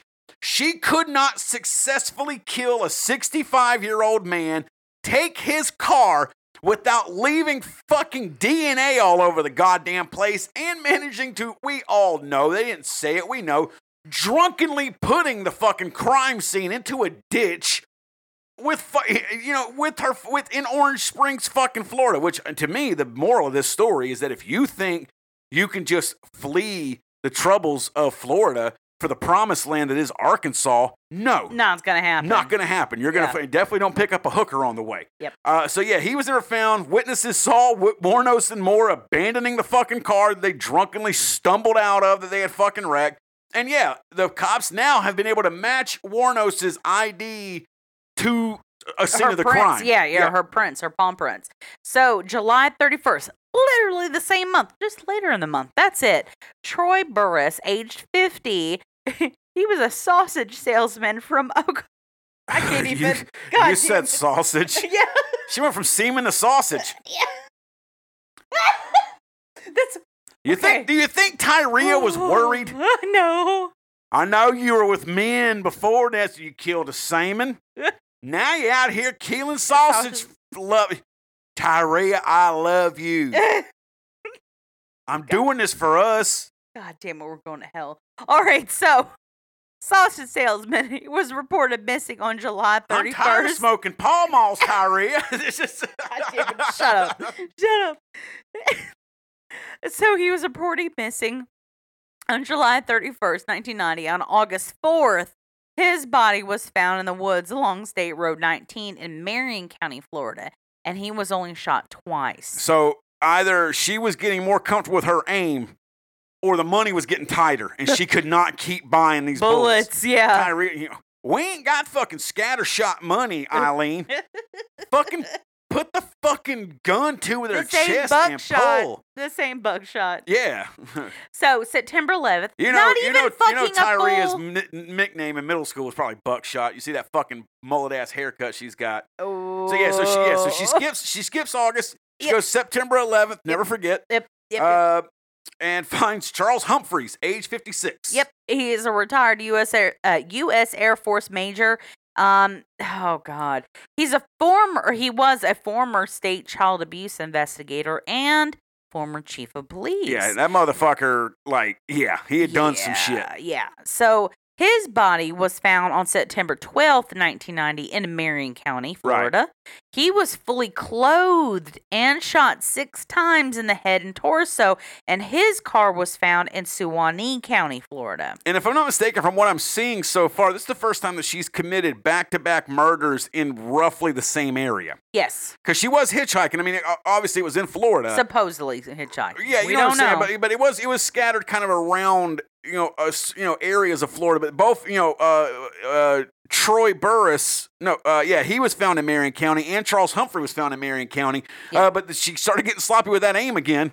6 times, and he was found in Suwannee. So, Joe, give us the final one, November 19th, 1990, Walter Antonio. Yep, Walter Antonio. He was 62 years old. He was a trucker, security guard, and a police reservist. I did not know there was such a thing as a police reservist. I have never heard this outside of this fucking research. Florida, I'm telling you. Like, you willing to get a gun possibly pulled on you? You but want this? buy these trill ass folks in fucking Florida? Come on, you could be a reservist. I can give you a badge, but I can't give you a paycheck now. So he was found nearly naked on November 19th, 1990. And he was actually near a remote logging road in Dixie County, Florida. That sounds like the setting of a horror movie. Yeah. A, Dixie County. B, logging road. Yeah. Ooh. Shot 4 times. And his car was actually found 5 days later in Brevard County, Florida. Yep. And that is all 7 of the known murders of Aileen Wuornos, and that brings us to January 9th of 1991. So just a couple of months after that last kill. Yep. So that actually brings us to the arrest and trial of Aileen Wuornos. Yep. She was arrested on January 9th, 1991 for an outstanding warrant from an incident. I fucking love this is literally white trash fucking poetry. Like, this is Billy Bob Shakespeare, not William Shakespeare right here, bitch. At a biker bar Yes. in Volusia County called The Last Resort. Woo! God, dude, I can smell the fucking desperation from here. So it's interesting to note that the cops were actually looking for Tyria and Aileen in the news. And this is something we didn't know. Yeah. We did not know that Until the and again, because documentaries. as we had said before, they were both caught. Whose car was that? That was Peter Seams. Mm-hmm. The body they never found. But witnesses saw Aileen and Tyria leaving. Abandoning that vehicle after a wreck. And in one of those documentaries we watched, there was actually police sketches on the news. Yep, both looking of them. for both of them. And I would tell you what, like, Eileen's sketch wasn't the best. Tyria, it looked like a potato with a mullet and a hat, which is exactly what she fucking looks like. Yeah. Like, I'm so fucking surprised. And they were looking for both of them. Yep, both of them as quote unquote angels of death. Angels, I guess demons are angels, but fuck. So, potatoes of death. At this point in time, Tyria had actually left for Ohio to spend Thanksgiving with her family. Yep. But Tyria was in Scranton, Pennsylvania at her sister's place where the police finally located her the next day. Yeah. So she went up to... day after Aileen had gotten arrested, they tracked her down to her sister's house in Scranton. she was essentially on her way back, technically. Yeah. Up to Ohio, spend the Thanksgiving festivities. Came back down to Scranton, was on her way possibly back to Florida. We will never know. But that's when all this shit fucking broke loose while she was there. Yeah, and the police, they basically tried to cut a deal with Tyria. Yeah, they asked Tyria to get a confession out of Aileen in exchange for immunity. Full fucking immunity, by the way. Because that's the other thing, too. We have no fucking idea how much Tyria knew. I mean, clearly she knew some shit. There's like a phone call you can get. The only reason we didn't put the phone call between them on here is the audio. It's just so fucking muffled on Eileen's end that literally but you can find it out there, but you're going to have to blast your fucking TV to be able to make out what she's saying. Or if it has subtitles when you watch it and everything like that. But yeah, dude, it's clearly Tyria knew what the fuck was up. Yeah. She may not have liked it, may not have agreed with it, but she was certainly reaping the benefits from Aileen doing this. Absolutely. So they actually asked Tyria to get a confession out of Wuornos, like we said. She agreed, and she returned to Florida to do this. Yep. So the last time Tyria ever saw Aileen was the day she testified against her in court, by the way. Oh, yeah. Yeah, this is fucked up. Just saying. Yeah, Eileen was there. Yeah, but I say homosexuality, heterosexuality, whatever the fuck is in between. Yeah, Eileen loved Ty. Yeah. Eileen loved Tyria fucking to death. To the day literally to her death. Yeah, exactly. So to just think about it to yourself. You've been in love with this person. This person has provided for you, and the police come at you. You may or may not have. I would attest that she was aware of the crime she committed. For sure. And the only thing this fucking cunt could consider was like, all right, yeah, I'll come back, but I'm going to turn in state evidence against her and save my own fucking ass. Fuck you, Tyria Moore. Yeah. Fuck you, bitch. For sure. Yeah, Yeah. because she's I out. hope She never to suffered this. a bit of this. I really hope she's not doing well. Yeah, I mean, yeah. you know, all that good shit. So- but yeah, Eileen, you know, when they were doing the call, she would talk, and even in the interviews, how much she loved Tyria. Yeah. But Tyria would never say it back. She just kept making her feel guilty about like the cops hassling her to where Eileen was like, all right, you know, I'm going to confess. And again, all the calls, they were under police supervision. Yep. They were all recorded. She was begging Eileen for help in clearing her name of the allegations. And on January 16th of 91, Wuornos confessed to the murders, but claimed all the men tried to rape her and it was self-defense. And this is where shit gets kind of fucked up. Yeah. And this is where me and Joe first started getting our red flags here. Yep. About the way this shit was handled. Because, Joe, evidence was introduced under Williams' rule that allowed evidence of only suspected crimes to be taken into account. So what had happened was Eileen was only being tried for Richard Mallory, correct? Yes, at that point in time, yes. But they already were bringing in the speculation of her being involved in these other murders. Yes. So they were making Eileen out to being a serial killer in the trial for the murder of one man, and she had never been convicted, nor, I believe at this point, has she confessed to anything outside of Richard Mallory's murder.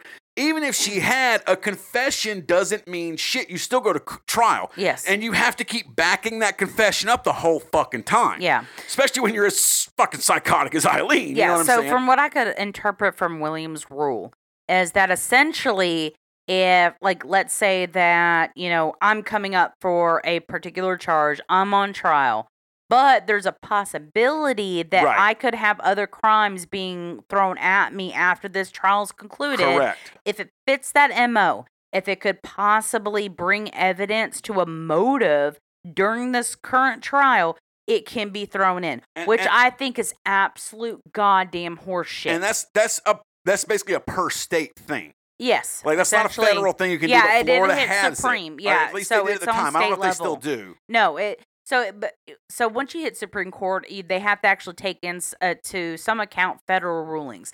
At this point, Williams' rule is only applicable via Florida state law. Right. Yeah. So she is being tried in Florida. She's getting thrown against the wall with Williams' rule, which personally, let's go ahead and start fucking throwing our personal opinion. I'm throwing in mine. She should not have had evidence thrown in on this particular fucking case that wasn't already, like, definitively, she was already convicted. It should not have been under speculation because this particular trial had a lot of, I guess you could say, extenuating circumstances, PTSD, like, wasn't there also a lot of shit about Richard Mallory's previous convictions that wasn't brought up even by her defense? No, but it was brought in her testimony. Again, y'all, look up this fucking audio. She had no goddamn idea of his fucking arrest record. Okay, yeah, so there we go. That's what I was thinking. Yeah, she had no idea that Richard Mallory had been convicted of rape. And he actually served almost 10 years, something around that time. A little over 10 years for this shit. But Eileen did not know that. What she fucking went through met with his Yes. goddamn MO. Yeah. So Holy shit. Yeah. So it was really fucked up. She finally went to trial for this the 14th of January of 92. Mm-hmm. Less than 2 weeks later, she was convicted of the murder. At her sentencing, the psychiatrist for her defense said Eileen was mentally unstable with borderline personality disorder and antisocial personality disorder. Very fucking true. She actually did a psychopathy checklist, and Wuornos scored a 32 out of 40.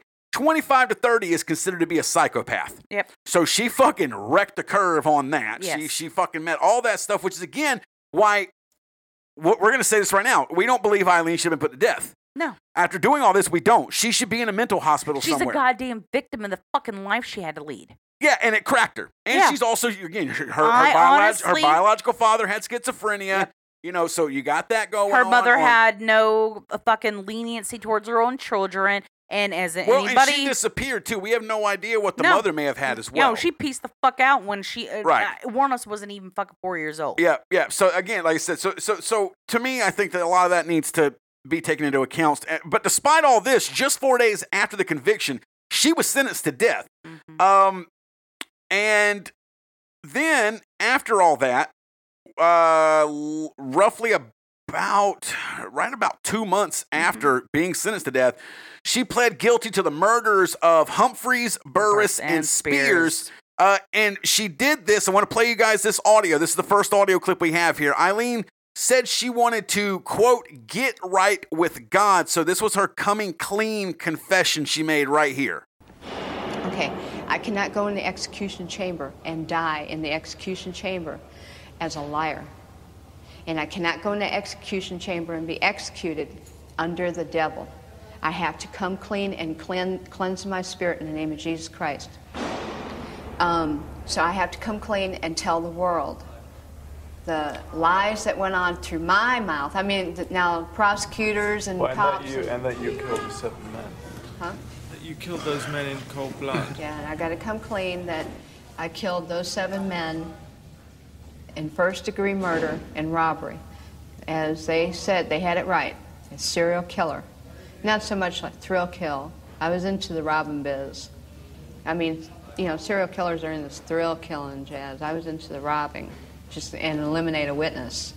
But still, then again, I got a number, so it's serial killer. Now, coupled with that, she also does say, I want to confess to that Richard Mallory did violently rape me, as I've told you, but these others did not. They only began to start to, and that's what we were saying. Was she so fucked up from what had happened with Richard Mallory that these guys were given all the warning signs that it was going to happen again? So in her mind, she is acting in self-defense, although they've technically not committed a crime at this point, or even by most people's normal standards, haven't given you enough. But again, if everyone's checking off the boxes for what had happened to you prior, and it was as bad as what Eileen confessed to it being, again, you have to take her at her word for this because Richard Mallory is dead. There were no witnesses, so it is her word alone on the Richard Mallory thing. But if it's ticking those boxes, can you blame her? No. No. No, personally, I can't. After seeing her fucking, her testimony during the Mallory fucking trial, literally, we were watching it. It's a tough one. It's a tough listen. It is. And I was over there. I remember some of the shit I went to school for, but overall, I was over there like fucking doing like Brave searches. Like, okay, what's indicative of a fucking liar? And she didn't tick any of those boxes. So I put myself in her shoes. Yeah, you were actually looking at like body language stuff, and like even her body language on it. It didn't give that thing. And that's the thing. Out of 10 parameters on numerous fucking sites, she scored a fucking 0 on being a liar. Body language of a liar. Yes. And that's another thing, too, is that Eileen, and we, obviously, again, this is Spread the Dread. We're going to be fucking insensitive. That's what we fucking do. That's why you fucking weird-ass motherfuckers are here. So we're going to crack our jokes. But honestly, there isn't, and again, I mean, obviously, there's not going to be a lot of recorded audio before she became infamous. But she gets crazier the longer she's in jail. Yeah. She does not fucking do well being in jail, and it alludes to later on that she started seeking the death penalty to fucking get out of jail. There was no way she was going to get out. She just could not fucking take it. Yeah. When you listen to her on the witness stand about Richard Mallory, and again, I would have put it in here, but it was really long. She's very it's easily calm. She doesn't sound crazy. She sounds like uneducated white trash, which she is, but fuck, so am I.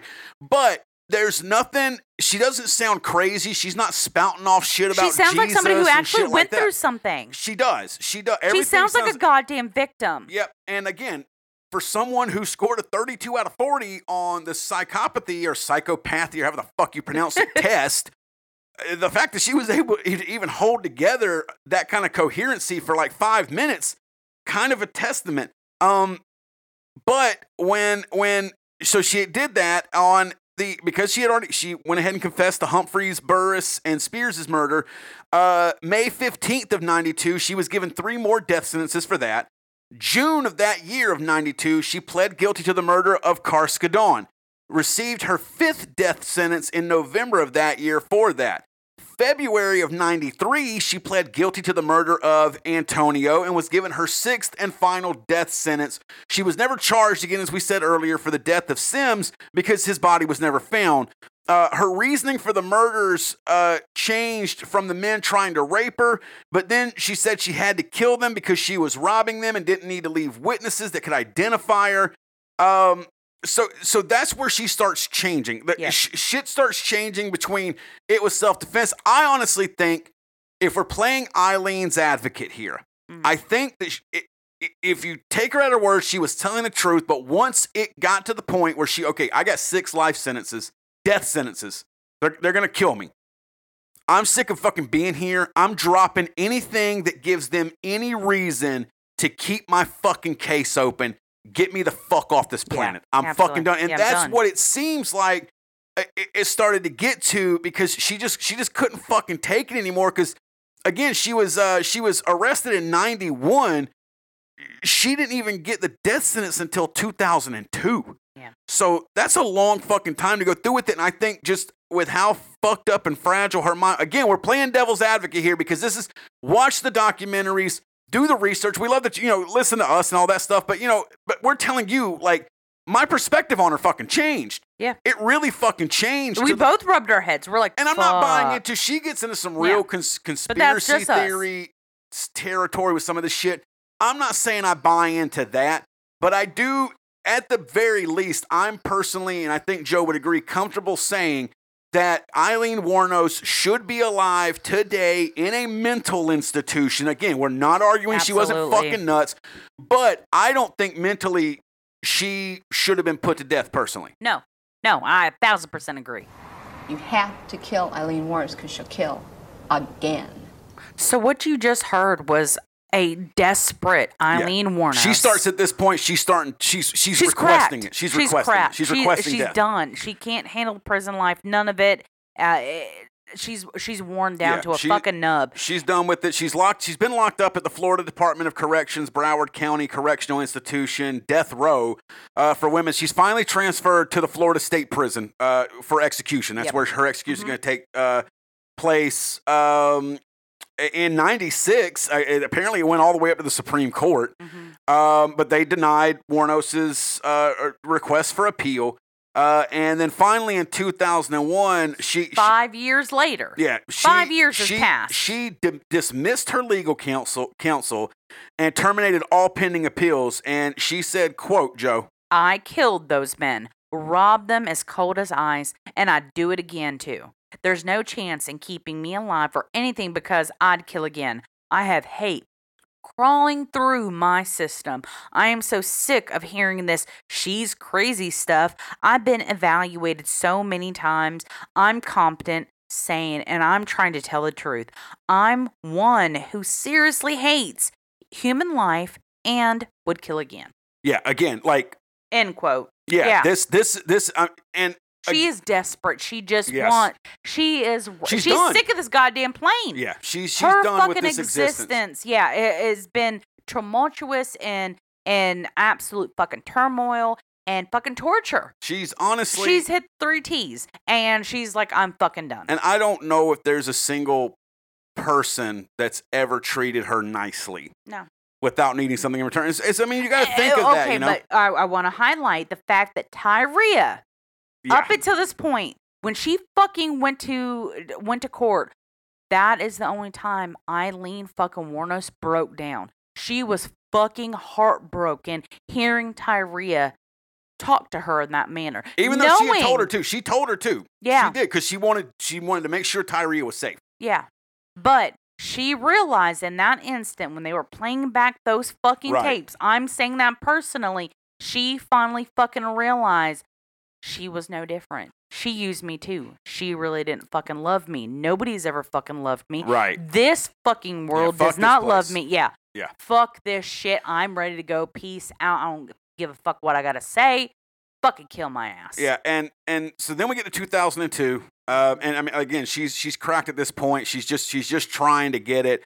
But at this point, she's actually accusing, like, the prison of tainting her food, the guards messing with her, being refused showers and meals when certain guards were working. She said, they're trying to get me so pushed over the brink by them, I'd wind up committing suicide before the execution and wishing to rape me before execution. Like, this is when you hear all the fucked up shit that she says, all of this stuff really starts taking place in the late 90s, early aughts, when she's already been locked up for damn near a decade and been just given life sentence after life sentence. Like, she's just, and believe me, I personally, I would have hung myself prior to this. We all know my fear of prisons. I'm a thick boy. They will fucking eat me like a bag of sour cream and cheddar fucking potato chips. I ain't tough enough. Eileen, bad bitch, like Joe, running that place probably. So the attorney said, she just wants to have proper treatment until the day she's executed, which gets us to, I want to play you two final clips of hers. This is just about a week or two before her execution. These are the last set of interviews that she actually gave. So, and you can find them via the docs that have been provided. They're on there. But this is I'm telling you, this is a snapped mind. And again, it is funny. I'm not gonna lie. Without the context, it's fucking hilarious because it sounds like a crazy piece of white trash saying crazy shit, which she is and she does. But again, you have to remember everything we just told you about. And again, like I said, we're the fucking Dread. We're gonna be fucking nasty. That's what we fucking do. But if you're listening to us and you like true crime, you're just as fucked up whether you like our crude humor or not. Because if you think about it, you get your thrills off of human sacrifice. Lay with that motherfucking thought while you listen to this, Sheerans. I'm okay. God is going to be there. Jesus Christ is going to be there. All the angels and everything. And, whatever's on the beyond. I think it's going to be more like Star Trek beaming me up into a space vehicle, man. Then I move on, recolonize to another planet or whatever. But it's whatever's the beyond. I know it's going to be good because I didn't do anything as wrong as they said. I did the right thing. Yeah, thanks a lot. I lost my fucking life because of it. Couldn't even get a fair trial. Couldn't even get a fair investigation or nothing. Couldn't even have my appeals right. You sabotaged my ass, society, and the cops, and the system. A raped woman got executed and was used for books and movies and shit. Ladder climbs, the re-election, everything else. I got a big finger in all your faces. Thanks a lot. You're an inhumane bunch of fucking living bastards and bitches, and you're gonna get your asses nuked in the end, and pretty soon it's coming. 2019, Iraq's supposed to hit you anyhow. You're all gonna get nuked. You don't take fucking human life like this and just sabotage and rip it apart like Jesus on the cross and say thanks a lot for all the fucking money I made off of you. And not care about a human being and the truth being told. Now I know what Jesus was going through. They've been trying to tell the truth. And I keep getting it stepped on. Concerned about if I was raped, I'm not giving you book and movie info. I'm giving you info for investigations and stuff, and that's it. So, again, if you take out the real nuttiness of both of those statements, and again, the interviews are much longer. I just took a little snippets. Now that she's got her death sentence, she's back to talking the same truth. Yeah. I was raped. Y'all did all this because you wanted the notoriety, you wanted to make money. You wanted off to make of money my off me, and story. they did. A lot of people did. They still do. They still do. Whether you like it or not, I mean, fucking that monster movie, Charlize Theron got a fucking Academy Award for it. She did great in it. It was a good movie. It's tough to watch it now with my opinions because I think it's far too sympathetic to Tyria. Again, putting someone as beautiful as Christina Ricci to play that fucking hog is fucking mean enough. Yeah. But she gets back to it. They're saying, y'all sabotaged me, rape woman. This is what happened. And again, to me, it lends credence to the PTSD standpoint. Yeah. Personally, for me, she out of the cuff. She has been working those fucking streets. She's never really done anything as far as her clientele. She gets she gets fucking raped by Mallory and then just goes on a goddamn tangent. And especially John Mallory, or the first Robert, guy. oh yeah, Robert Richard Mallory. Yeah, Richard. Richard. Yeah, sorry. So if you, again, guys, go and look up this fucking audio. Look at this actual video because you can find it. Yeah. And look at her testimony. She is a broken woman trying to describe what she had been through. The craziness. And she never knew he was ever convicted of any type of rape. She is literally telling about her fucking situation. I don't know for sure. She didn't know before the end. Before it was all said and done and she was killed. Yeah. She didn't during the court case, though. Yeah, that's what I'm attesting to, is like she knew nothing of that during her point in testimony. Which you would have known prosecution and defense should have and more than likely did know that. Yeah. I don't know why it wasn't brought up. Williams' rule should have fucking applied in that situation. But regardless, October 9th of 2002, Wuornos actually declined her last meal and just requested a cup of coffee. Her last words were what, Joe? Yes, I would just like to say I'm sailing with the Rock and I'll be back. Like Independence Day with Jesus. June 6th, like the fucking movie. Big mothership and all. I'll be back. So, again, there's that crazy shit that everyone hears. That's your last words. Not the best words to go out on. I'll be the first one to admit that. But if you've given up, what does it matter? Yeah, I mean, at this point, like whatever connection to reality she had been fucking gone. She was executed via lethal injection and pronounced dead at 9:47 a.m. Only the 10th woman in the U.S. and only the second woman in Florida to be executed since 1976. She was cremated and her ashes were spread beneath a tree in Michigan by her childhood friend, Dawn Botkins. As Joe did mention, there's Nick Broomfield did 2 documentaries on her, one in 92 and one in 03, which the one in 03 was everything he filmed with her was in 02, leading up to her execution. The first one is The Selling of a Serial Killer, and then the other one was Life and Death of a Serial Killer. You can find them both on YouTube. You should absolutely. There's stuff in those that we didn't cover. I mean, at this point, we're already running over an hour and a half. Yeah. So, there's a lot more to it, though. There's a lot more people who took advantage of her during this shit. Lawyers, people who professed to be her friends and shit like that. They were just taking advantage of shit, trying to get money out of it. But Joe, I want you to real briefly go in to the issues with the Overkill TV movie that was done by Republican Pictures. Yeah. So again, like you just said, Republican Pictures did a TV movie called Overkill. The cops and Tyria Moore, her lover, were represented by the same goddamn lawyer to negotiate with the various movie companies. Because obviously they have, first-hand accounts. Yeah, gotta get that money. Their opinion, their insight is going to be of top goddamn dollar. Exactly. They named various cops during her interview for Broomfield's first documentary, and all of those fucking cops declined to make any kind of comment for that doc.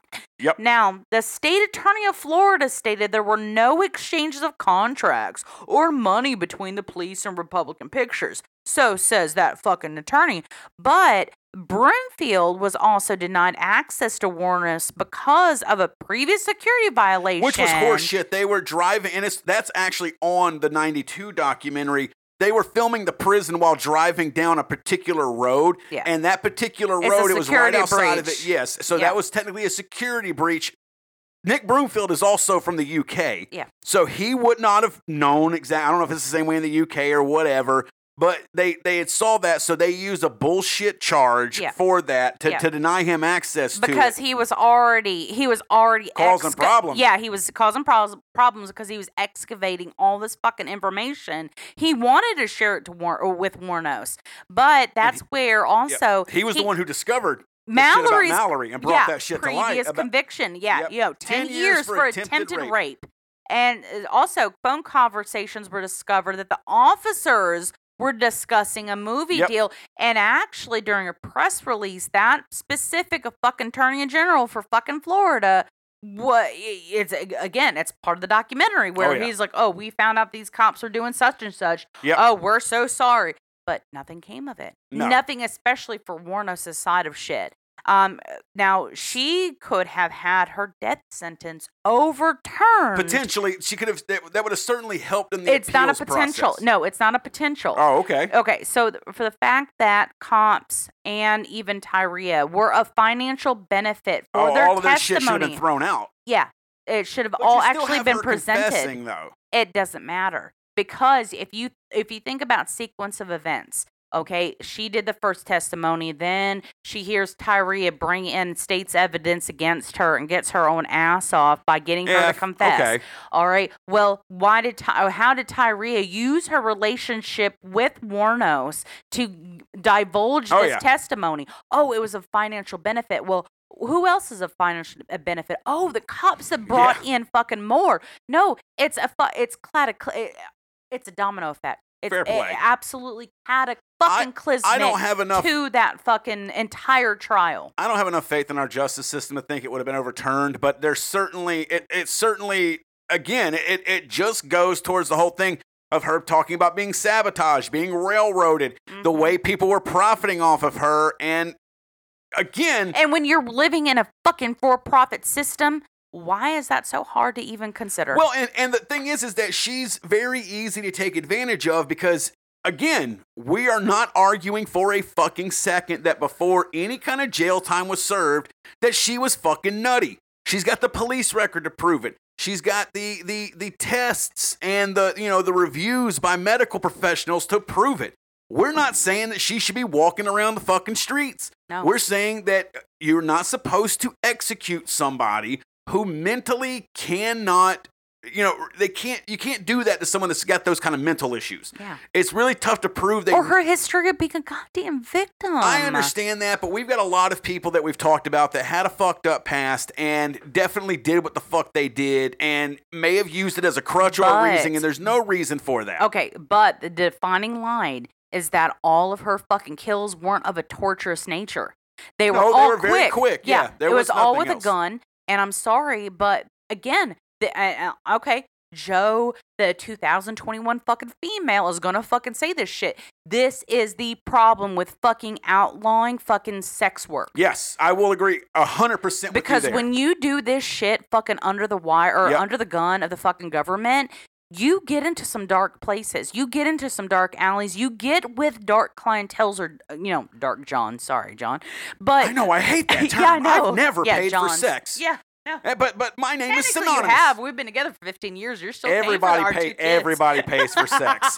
But one way or another. I've never gone hooking. You know what I'm saying? No. But that's a problem with this industry is that and the when stigma around it as well. Exactly. If a female wants to sell her body, that's her goddamn choice. Your fucking thing. If she enjoys sex and can also provide a fucking living for herself, fucking go after it, girl. Fucking do your shit. But they should have the protections that come along with it. And there's a lot of other countries that do that. The entire United States, the entire fucking world should treat their street workers as dignified as they do those who fucking work it at the Bunny Ranch in fucking Vegas. Yeah, they shouldn't have to be street workers. They should be able to do it inside of a clean environment where there's plenty of protection and testing and things like that. This kind of shit wouldn't come up. But I mean, automatically, you going in there as a working girl, a lady of the night. Yeah. You're already considered a bottom feeder by your fucking clientele. Don't give a shit. And so why is it so hard to consider the fact that fucking Mallory was she did 2 years. She was doing 2 years of fucking street work before she crossed paths with Mallory, convicted attempted rapist. No, she was doing 2 years of street work between the time she met Tyria. Yeah, that's what I'm talking about. She had been doing street work. Oh yeah, since she'd been hooking 15, and hitching for years. Yeah. But I'm just saying that. And it wasn't until then. Yeah. But, at the same time, there's people who were perfectly normal acting and never killed anybody until one day they did. Mm-hmm.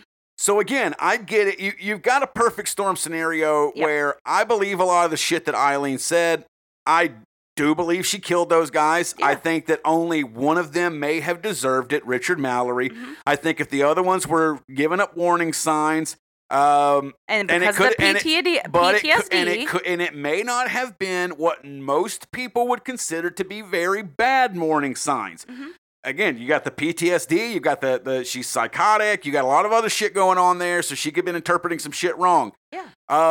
So you have that aspect of it there. So, like I said, it's the perfect storm of it because you have a sensationalized case that you can make even more sensationalized because she's a woman and a serial killer. Oh, and politicians and a prostitute. and comps and her former lover all can financially benefit storm from it. That's very, very, very alluring to the people who enjoy this kind of stuff, reading about it, hearing about it, history, all that stuff. You got potential for profit there. But you have someone like Eileen, whether you believe it or not, who could not help herself in this one. No. She couldn't. No. I think, again, you listen to the interviews from the Mallory trial. It sounds like a completely different woman between that and those last interviews. She's not making weird, funky statements about Star Trek and Jesus and Independence Day and shit like that. She, I think, went even more psychotic over time with the way shit went. But that's our opinion. But like I said, you got those documentaries. Yes. Definitely check them out. They're and on YouTube. And then let us know, please. Yes. Like, comment, message us. I'm personally, I would love to have a fucking conversation that you're cool with us sharing about this particular case. Absolutely. Because this bothered me a lot because it was somebody I felt that was victimized from a very early age that, like John said, it was a perfect fucking storm. I personally believe she did go through a situation with Mallory, and that is what fucking was the straw that broke the camel's back. That is what sent her off, is thinking, oh, that guy's looking at me funny. Oh, it's time to kill him because he's about to fucking rape me. Like, I personally feel that the first guy, yes, deserved it. Every other guy they were casualties. Wrong place, wrong time, wrong broad. Yes, exactly. Yeah. In wrong mental state. So yes, please, please go look at these fucking documentaries, watch them, pick them apart, and message us because we would love to hear what you think. Usually when we deep dive, we talk about how bad it was. Like if you don't know the details, like how much worse it was. Yeah. This one, the more we dove, the more we were like, fuck, I don't know if she should have been executed. I'm kind of believing her. First time, this is STD fucking history right here. Like, we were like, holy shit, we both don't feel she should have been executed. Yep. But we got to wrap this motherfucker up and let these dreadheads get back to working or drinking or doing whatever drugs. y'all are doing. Whatever the fuck y'all are doing. That was the Spread the Dread podcast take on Eileen Wuornos, the Damsel of Death. We hope you enjoyed it. Again, make sure that you're following and liking and subscribing on all the podcast platforms, Facebook, Instagram, YouTube, and BitChute. Joe, they need to make sure that they go to what website? SpreadTheDreadPodcast.com. Yes, you're going to get direct links to all of our podcast hosting sites, all the different social media, Spotify, Stitcher, Apple, Google, Amazon, Instagram, your mom's house, Facebook. wherever the fuck, all that shit. It's right there on the website, one easy spot. You can always message us on Instagram, or you can hit us up at spreadthedreadpodcast@gmail.com. Don't forget that if you leave us a 5-star review, make sure that you send a screenshot of that review to us, preferably on Instagram or Gmail. Send that over, and we'll make sure, send that along with your mailing address, and we'll make sure you get one of those sweet-ass 5-star Super Spreader Spread the Dread stickers. Anything else? Nope, that's it. That's it. We appreciate y'all hanging in and giving us some amazing fucking download numbers and stream numbers while we were out sick. Good goddamn We really hope you enjoyed this episode. We enjoyed doing it. In closing, I'm John. And I'm Joe. And this has been Spread the Dread Podcast. Have a good day or a good night. And in the words of our man Jack Torrance, Why don't you start right now and get the fuck out of here?